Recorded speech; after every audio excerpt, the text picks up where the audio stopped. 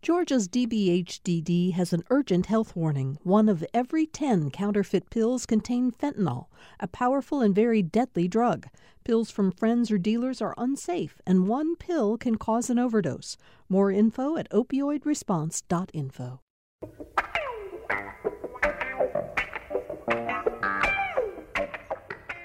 Here we go, the start of a brand new week on Political Rewind. I'm Bill Nigut. It's already mid-April, which is, I kind of shake my head realizing the year is moving along quite this quickly. We have an awful lot to talk about on the show today. There's a common thread that ties together the first few stories that we're going to discuss, and that's that the rightward tilt of the Georgia Republican Party was on full display both in Washington and across the state of Georgia over the past few days. We're going to talk about that. First, GOP county conventions took place this weekend, and in a number of them, Governor Kemp was censured for refusing to stand up for Donald Trump's insistence that the state was stolen from him in the presidential race. We'll talk about how those conventions turned out. And then Marjorie Taylor Greene is back in the national headlines. She attempted last week to start what she called the America First Caucus, which embraced in the announcement of the group some white supremacist tropes that were so disturbing that Kevin McCarthy, the House Minority Leader, joined with Democrats. Well, they did it separately, but McCarthy and many Democrats blasted Marjorie Taylor Greene, and she dropped her plan to start the caucus. We're going to talk about those stories and a lot more with our panel. It's Monday, which means that Jim Galloway, former AJC columnist, is with us. Jim, thanks for being here today. You and I, we have a panel of professors. You and I are the only non-professors in the group, and we're probably the least educated of everybody else who's on the show today. Yeah, I am feeling a little uneducated today. Well, I don't think you're undereducated as I am, but anyhow, thank you for being with us. Professor Andra Gillespie, professor of political science and director of the James Weldon Johnson Institute for the Study of Race and Difference at Emory University, is with us. I'm going to ask all of you, Andra, are you getting down to the end of the semester? Where are you heading toward a summer off? I don't know what summers off are. I never did. But yeah, in a few weeks I don't have to teach anymore. Okay. Well, congratulations on that, at least. We're also joined by Professor Amy Steigerwalt, who's, of course, professor of political science at Georgia State University. Amy, your semester coming to an end? It is, and as Andra said, summers are also known for us as uninterrupted work time, where we get done all the things that we're really supposed to be doing and what allows us to keep our jobs. So you get to do some research. Okay.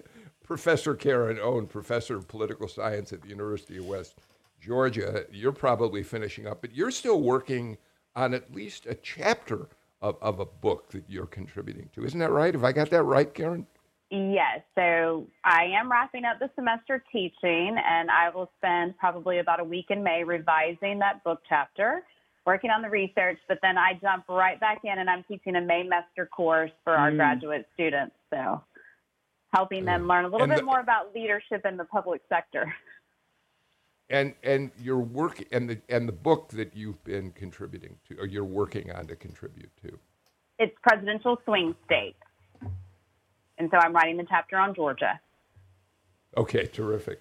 Jim Galloway, let's get right to what happened over the weekend when county GOP conventions were held, preparing the way for the state convention, electing delegates to go to the state convention, dealing with whatever business each county organization had. And we know, Jim, that even though Governor Kemp seems to have won back some favor of some Republicans when he blasted the Major League Baseball decision to pull out of Atlanta, when he went after the Georgia businesses that condemned the new election law, he's still facing some rocky times. At least a dozen county GOP organizations voted to censure him for not supporting President Trump's presidential bid.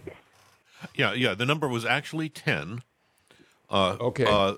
A couple, but there was, but there were a couple near misses as well. For instance, at the Fannin County Convention, there was a resolution criticizing of censure proposed, but it came toward the end of the day, and they lacked a quorum to pass it. And in Hall County, you had they did not censure Trump, but they did censure Brad Raffensperger, the Secretary of State, and Jeff Duncan, the Lieutenant Governor, both of whom in December pushed back very, very hard on the trope that Donald Trump had actually won the state of Georgia. So it was you had it was a declaration of assertion, I think, an assertion of power by the Trump faction within the Georgia GOP.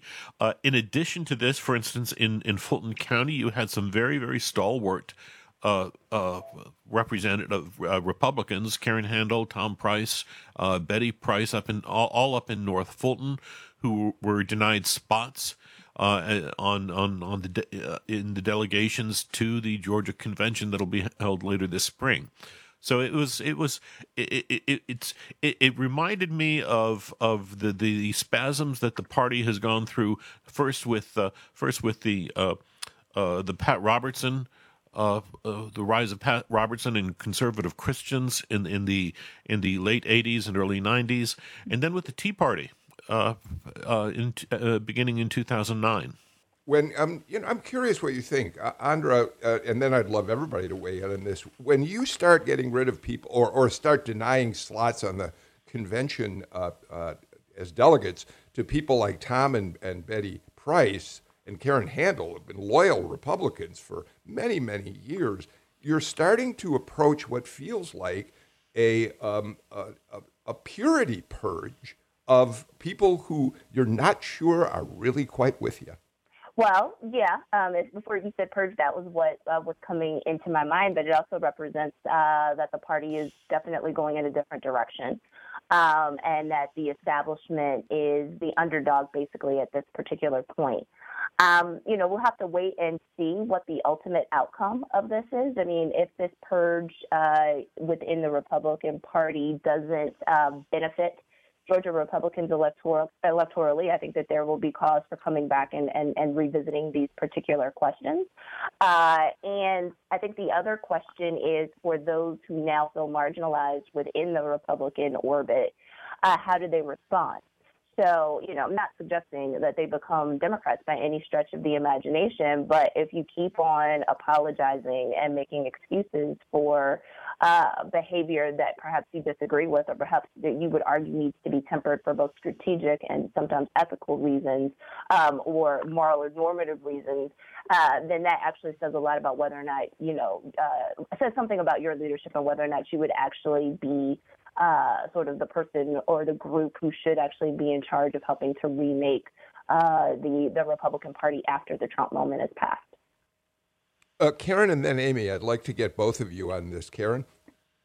So I think Andra's point there at the very end is very important, and it's about the leadership on the side or faction within the Republican Party of the moderate or establishment. And they have to, in many ways, find that leader who can step up and push a message that will counter some of this Trump still supporting, if the party wants to continue to have a different conversation to the Democrats and continue. But I think the other piece here is I think we see that within the county GOPs of Georgia, that Trump loyal piece is really, truly activism that showed up this time. And those groups that, or individuals that probably are part of that old guard establishment aren't getting as engaged right now. It's almost as if they don't know how to be a part and message. And I think they have to come to a decision of what they want to say and then really vocalize that and then re-energize. I think this will be a test for maybe Lieutenant Governor Duncan, what his message will be with this is a GOP 2.0. And is he going to be able to really broaden that out and get some of these more moderate or older established Republicans back in and following him. Amy? No, the thoughts I were having were actually completely going off of what Karen was just saying, is that I was thinking about sort of the lieutenant governor, but also on the other side, the fact that the decision that he made, right, he had sort of made this push that we needed a GOP 2.0 to, we've heard this call sort of a lot of broadening the tent once again. I think there's a very good argument that a lot of people did not feel as though in the last election that there was a lot of room for diversity of opinions even within the Republican Party, and that either led to people staying home or potentially even, for example, voting for now President Biden as opposed to Trump. That was really something I think that hurt, for example, Kelly Loeffler in her race and potentially Perdue in the runoff. And with the lieutenant governor, what I thought was most striking is the decision to not run for reelection, right? To sort of feel that his argument that he's trying to make of this broader push was likely going to fail. And so I think that he now wants to sort of see if he can do some, outside the electoral arena, perhaps helping others. But at the same time, it is really this interesting thought, especially as we see it with what's happened at the various GOP conventions, that there's a real pushing out of non-Trump support and where that is going to go and whether or not there's going to be room for those that might have a different way of viewing it. Yeah, Bill, these meetings that that the GOP has, they're all prelude to the statewide convention, and that to me is going to be the real tell as to what kind of problems Governor Brian Kemp might have in the next in the next 14 months, because the primary will be in May of next year. But governors, Republican governors have they've kind of had a difficult relationship with the grassroots activists as represented as in the delegates to the state GOP. Both Nathan Deal and Sonny Perdue have occasionally got their pushback. This may be the largest test of a gap between a sitting governor and the GOP base that I've seen in their 20 years of power. I think that's an important point, that we've seen a gap in the past, but that was pre-Trump, and the Donald Trump piece of the equation really makes it more dramatic, I think, than ever. Karen, I'm curious about something. So the DeKalb County GOP seemed to take a really strong turn to the right at their convention this weekend. They elected a Trump chair. And DeKalb County includes, I'm assuming, and maybe one of you has actual data on this, I don't, but we're talking about a county that includes Dunwoody, other areas of suburban Atlanta where you might have imagined that some of those, particularly suburban women, turned toward Joe Biden because they were disenchanted with the way Donald Trump was handling the office.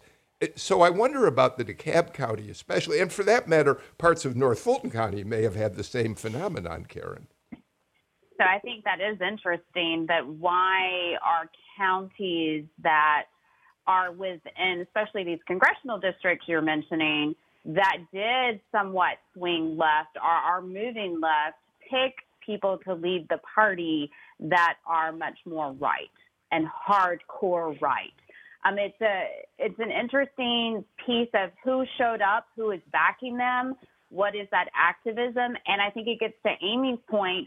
Are the Republicans willing to broaden the tent? Are they really thinking long-term, strategically, about how they can win these districts back and the voters they need to reach?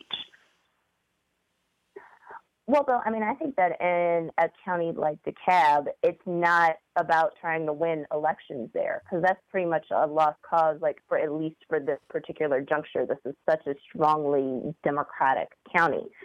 So, they weren't making decisions for strategic reasons. They were making them for really sort of important symbolic reasons. And then I think, as Karen said, I think this is also based on who showed up. So if your moderate, Chamber of Commerce, country club type of Republicans didn't show up to the county convention because that's not what they do, then the types of people who were elected out of this process sort of reflect the people who were in fact in the room. So, I mean, it goes to show you that turnout matters even when you're talking about local elections and local politics. So, Andra, let me follow up with you on this and then ask Amy to get involved in it too. So I understand your point that this is about making a statement in a county organization like the Cabs, but isn't it a bit short-sighted? Yes, I understand the Cab is going to vote Democratic, but in the long run, as you move toward 2022 and 2024, you would like, as a Republican, to win back some of those people in the suburban areas of Metro who were on the fence about being Republicans or Democrats. Yes? Isn't it short-sighted? Well, I mean, I think it's short-sighted, and it doesn't reflect what I would consider the best strategies for party building, in the long run. But at the same time, these people want to kind of go with what they think is popular, and their notion of party building is, if you build it, they'll come. And so there must be more people in this silent majority that think like them. And so if we just plant our flag, then that will attract people. That's probably, I mean, it's not true in DeKalb County. There just are more Democrats than there are Republicans there. But, the people who were in the room were the true believers. And so they weren't going to make the same types of decisions that I would expect a more moderate or establishment Republican to make. Amy?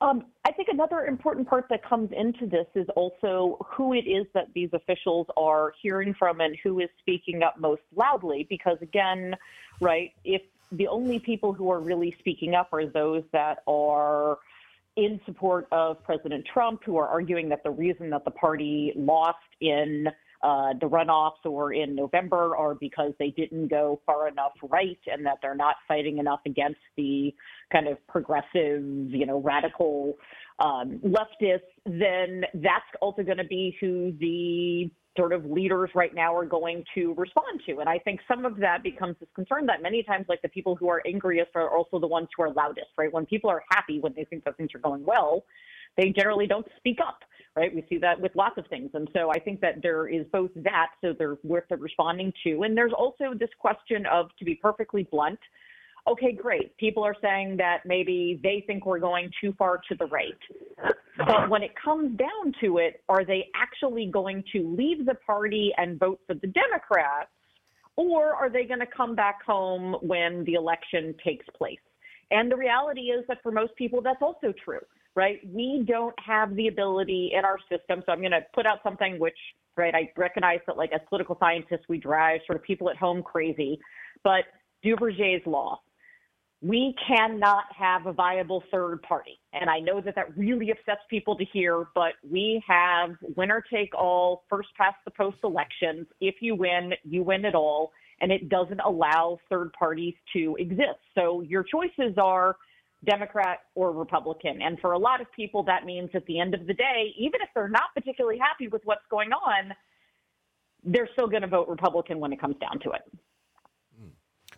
The problem here is that Republicans could find themselves in something of a death spiral.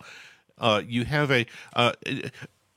I think what we're saying, when you have a group on the wane that sees its influence in the political world being reduced, this is not unusual. It's not unusual to see groups demand more and more orthodoxy out of the people who follow them, and I think we might be able to use a bridge this thought to kind of a bridge over to people like Marjorie Taylor Greene, because the outrageous becomes more and more normal in these situations, and that's where I think you have a whole lot of Republicans very, very nervous. I'm glad you mentioned Marjorie Taylor Greene, because I do want to turn and talk about her big last few days, which again reflects the extremities of the Republican Party right now. And we're going to do that, but let's get a break out of the way so we can come back and spend some time on just that subject. You're listening to Political Rewind.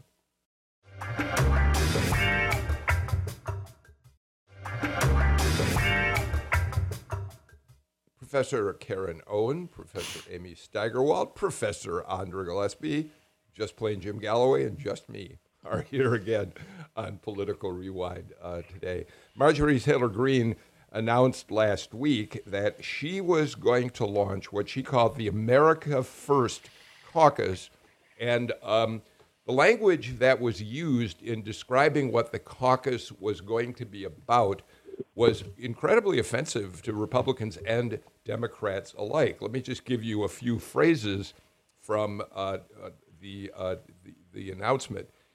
The group said, or her staff, she claims this was written by a staff member and she didn't get to clear it, that the caucus would promote, quote, uniquely Anglo-Saxon political traditions, and said that societal trust and political unity are threatened when foreign citizens are imported en masse into a country, particularly without institutional support for assimilation and an expansive welfare state to bail them out should they fail to contribute positively to the country.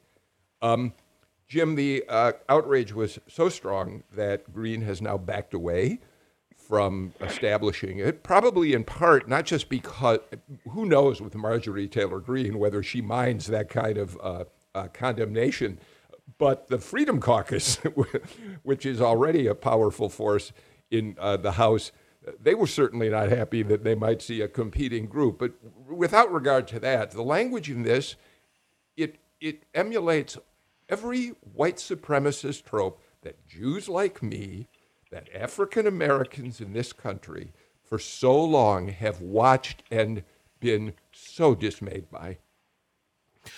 There's an advantage to growing up in the South in that you recognize these dog whistles maybe a lot more quickly and a lot more thoroughly than other people, because this language, I have been around this language all my life. And I've seen it in Klan rallies. I've seen it in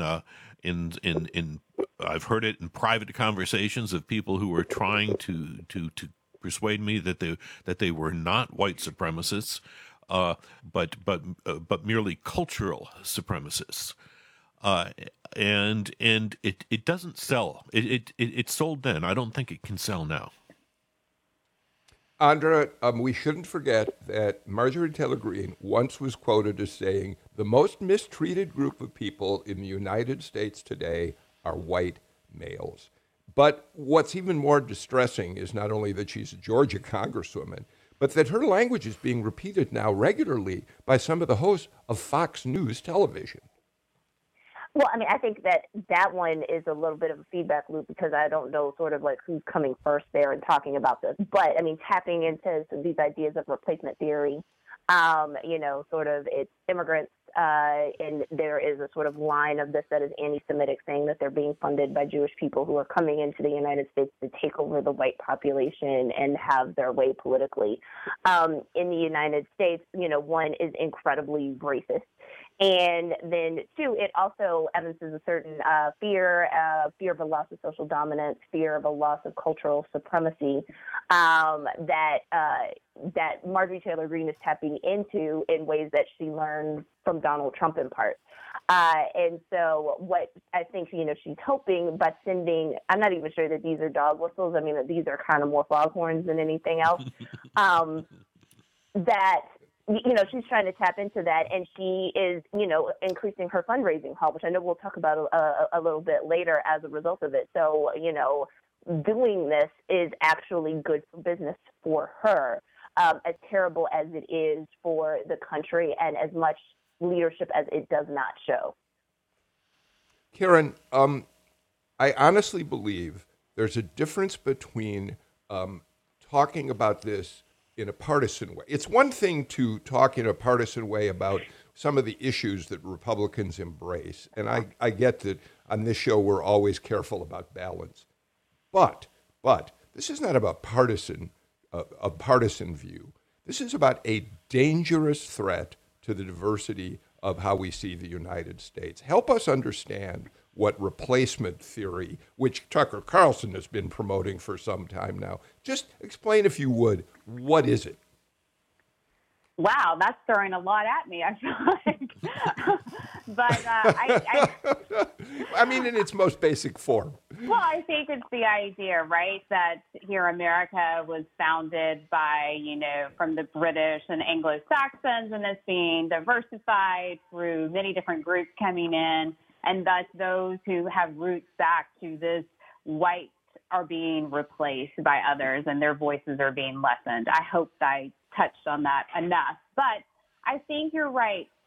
This is beyond just the Republican Party stance of some type, right? She's getting into a territory, speaking of things that are not helpful, they're hurtful. And it doesn't move the dialogue that we need to have in America about the issues that are facing America forward.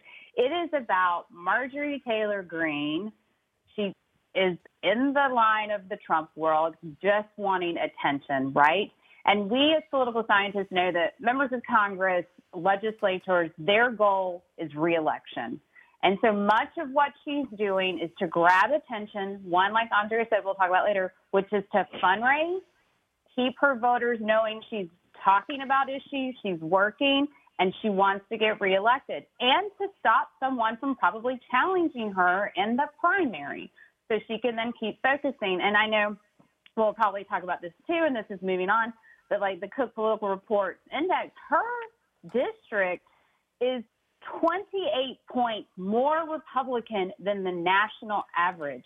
She is in a really right-leaning district, and she's speaking to them. But it does not help the party nationally, and it does not help the GOP in Georgia.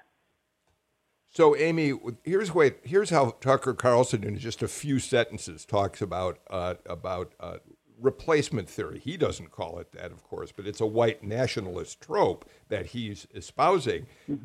He says that the Democratic Party is trying to, quote, replace the current electorate with, quote, voters from the third world. It was language like that which led the Anti-Defamation League to call for his being fired from Fox News.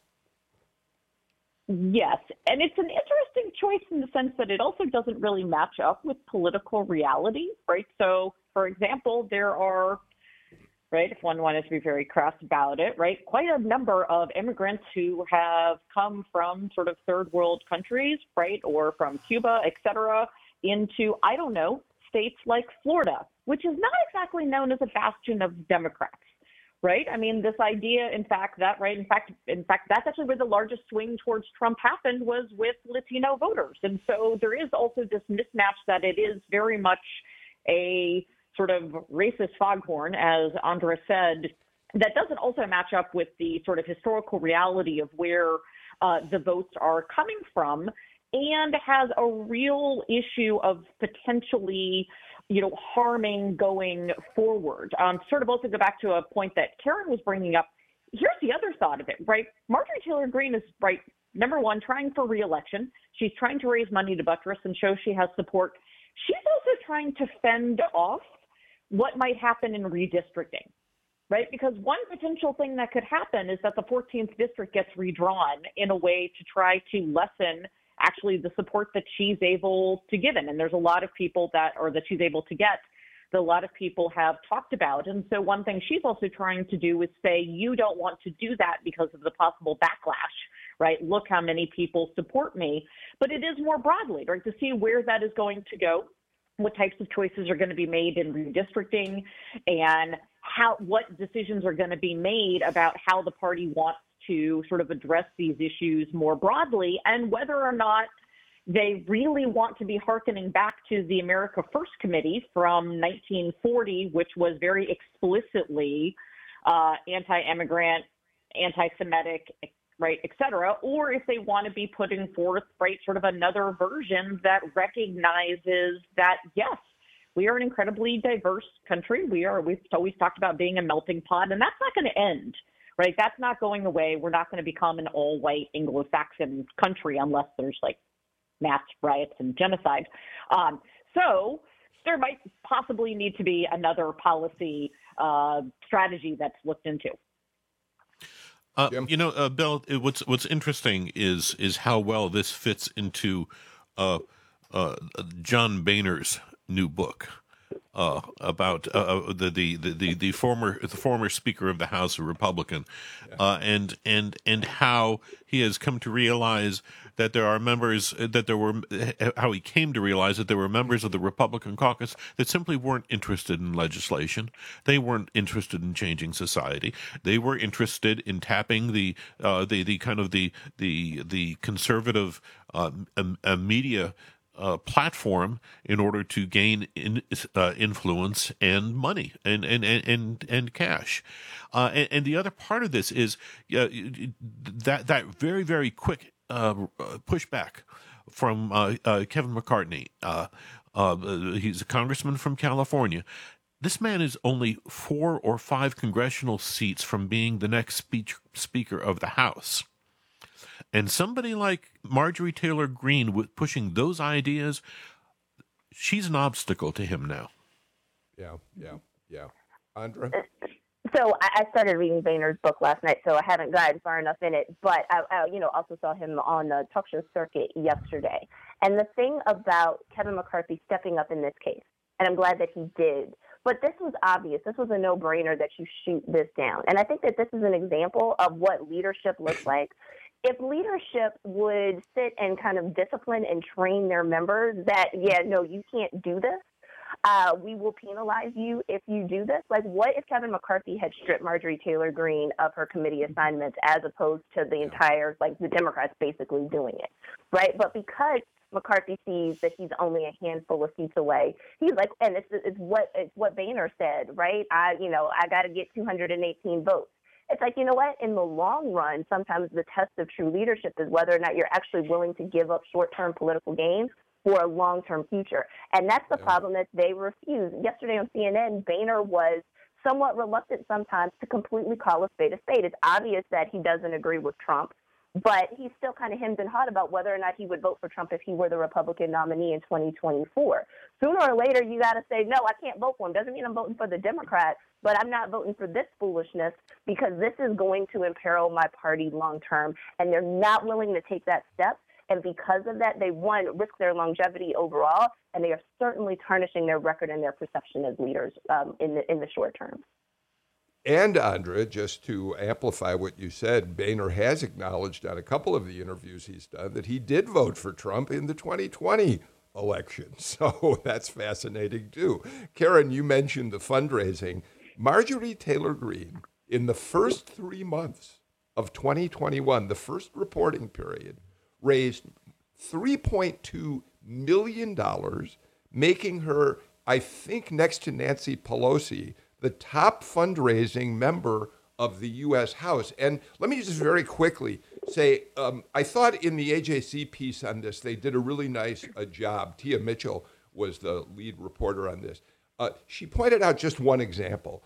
There was a man in Nashville, Tennessee, a real estate developer, who gave her $100 on the day that the House Rules Committee stripped her of her congressional committees.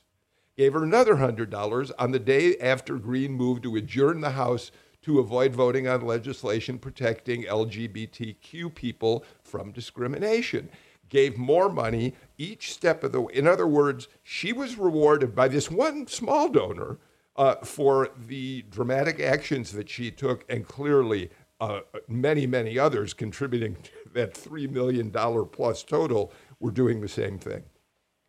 Yes, and we see here that Marjorie Taylor Greene is raising in the small dollar amount.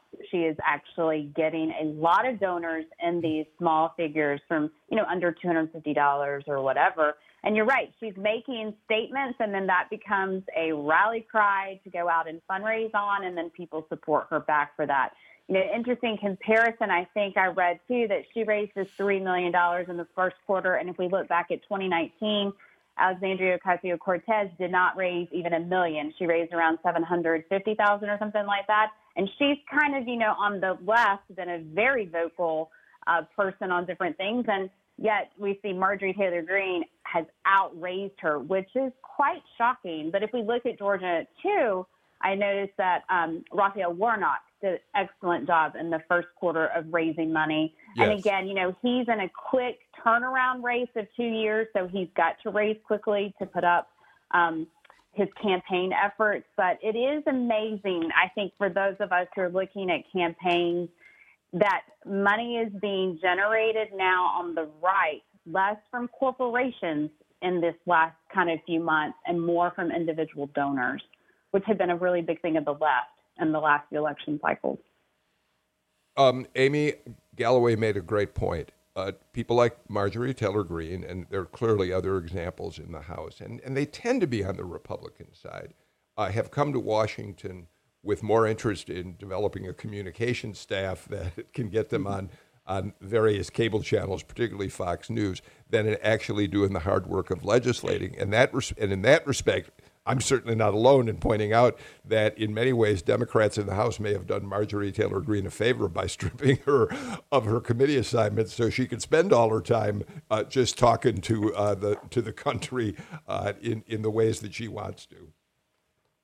Yes, I mean, as Karen said, it's about reelection, right? And what's the best way that you can do reelection is that you can position take and credit claim. And so she is very clearly position taking, and she's credit claiming for the sense of getting people activated, right, of showing that she's following through, right? It may not result in legislative victories, but the really sad truth is that studies continually show people don't pay attention to what actually gets done policy-wise.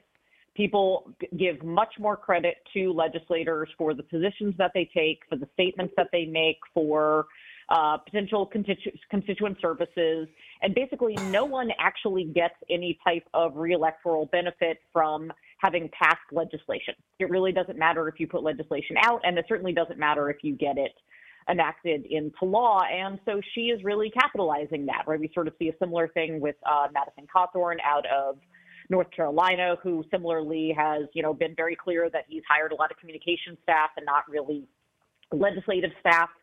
And I mean, one could argue as a political scientist who actually cares about policy that this is a bad thing. But if what you care about is reelection and getting back into office and fundraising, then it can pay off in spades. And the question I think now is going to become, though, what does she do with these funds, right? So one thing that's also interesting is that, right, Representative Marjorie Taylor Greene has taken in a lot of money, and she's also spent a lot of money. She has spent way more money recently than a lot of other people. She's already spent $1 million of that, which is kind of a huge sum. And so I think it's going to be interesting to see, though, to what degree does she also now start perhaps trying to give that money to other people and aid them and build that up and build that support? Because if she doesn't do that, she's going to be less protected in the future. Amy Steigerwalt gets the last word on this segment of the show. We'll be back in a minute. I know Andra Gillespie wants to weigh in on this, and we'll give her a chance after the... Thanks for listening to Political Rewind. If you like this show, you'll also like Georgia Today. It's a daily podcast from GPB News, bringing you compelling stories and in-depth reporting that you won't hear anywhere else. Join me, Peter Biello, for this quick and convenient way to get the best of GPB News' extensive coverage of the topics that matter to you, delivered directly to your device every weekday afternoon.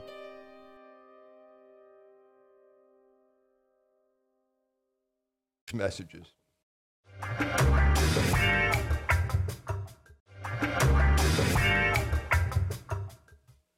Welcome back to Political Rewind. Andra Gillespie, before we move on, I know you wanted to make a comment about this, where people like Marjorie Taylor Greene are today in terms of communication as opposed to legislation. Well, it was also more fundraising than anything else. A potential weakness for Representative Greene is the fact that I just started perusing through her FEC reports to see where her donations were coming from donors. So I got about 20% of the way kind of in, and one of the things that I'm noticing is hardly anybody from Georgia is giving her money. So she has certainly built a national profile, but this doesn't actually contribute to her home style. Not that she's not doing events in her district, but if somebody wanted to run against her to say that basically she doesn't represent North Georgia, she's using this platform to build a national profile for herself, right? There is a way for a Republican to challenge her from within. It wouldn't quite be the same, but wouldn't be very, very different from what AOC did against Michael Crowley in New York, basically saying, he's not from here, he doesn't represent you, he doesn't care about the same stuff that you do, but I do, type of situation. So while I don't begrudge anybody raising money from wherever they can get it legally, right, that is something that I've also seen used against many candidates. Oh, man, I love that remark. That's a really interesting observation. Thank you for that. Jim Galloway, let's talk about the Cook Report, which released a study of voting trends in the 2020 election. They compared the 2020 presidential race and all of the down-ballot races from there to the 2016 presidential race and down-ballot races. And and I'll turn it over to you after I give a couple of the results.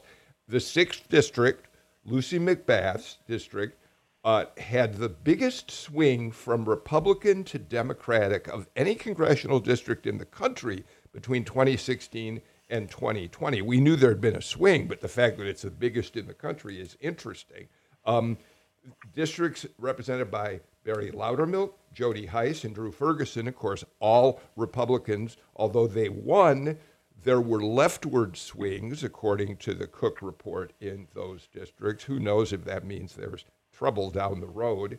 And, of course, redistricting is going to happen later this year anyway. But on the other side of it, Democrat Sanford Bishop won re-election, but that district swung to the right a little bit compared to what it had been in 2016. And Carolyn Bourdeaux flipped the 7th district, but it, too, had a slight 2-point swing to the right, meaning it performed better than Republicans nationwide as a whole. So what do you make of all that, Jim?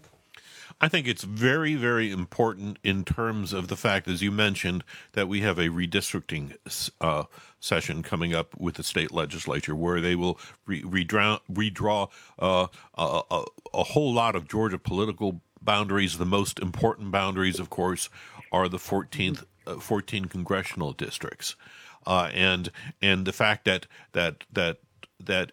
right now one of the big questions facing Republicans is who can they save by redrawing these lines? Do they try to reclaim the 7th district, which is kind of on the noon face of a clock, just north of the perimeter, or do they try to save the 6th, reclaim the 6th? And these numbers would suggest that the 6th may now be out of reach, and they may have to content themselves with trying to redraw the 7th district to make it more Republican friendly. This also brings us back to Marjorie Taylor Greene and her 28 plus district that was mentioned earlier, because Barry Loudermilk this is the 13th district or the 11th district. I get those 11th. Okay, 11th. Barry Loudermilk in the 11th district. I mean, he's a Republican. He still has control over that district, but his margin is shrinking because of Cobb County. He needs more Republican voters. The logical place to draw them from is from the 14th, is from Marjorie Taylor Greene. So there's going to be a lot of horse trading. A lot of people are going to be fighting over a very limited slice of pie. Amy, I don't know quite. I apologize if I'm not phrasing this as the best way possible, but are Republicans going to start running out of voters to be able to just create districts like they want to in North Georgia? Yes. If they do not expand, right, who it is that they are appealing to, yes, right? And part of that is because people are moving out of those regions, right? We are seeing movement continually sort of into the cities, into the suburbs and exurbs, right? The sort of districts on sort of up in the borders there are growing, right? They're growing increasingly Republican because of people moving out, but they're also shrinking as to the numbers of voters who are there. And so that means that there is sort of less wiggle room to be able to kind of expand their reach. And you do also get into the point that you can't draw any more completely insane looking districts, right? That's one of the things that we've tried to sort of move away from, is drawing these ones that, the gerrymandered, right? The salamander district. And so bringing that apart. Another place where we should probably pay attention to, just put on people's radars, is the 2nd district, right? That's Sanford Bishop, right? He has been in office for quite a long time, but that one is, sort of only D+4, and he's surrounded by, the 10th, the 8th, right, some other areas where there's a lot more that are coming into it. But yes, I mean, this really is the issue, is that as more and more people are moving into the city, as industry is coming, and we are seeing people also relocating to Georgia, and so that is changing who is living in sort of a lot of these areas and what those expansions mean. The Georgia Republican Party is starting, I think, to run out of voters, and back to the points that sort of Andra and Jim and Karen have been bringing up, that they are potentially in danger of not getting new voters when they need them if they don't expand their reach. Karen?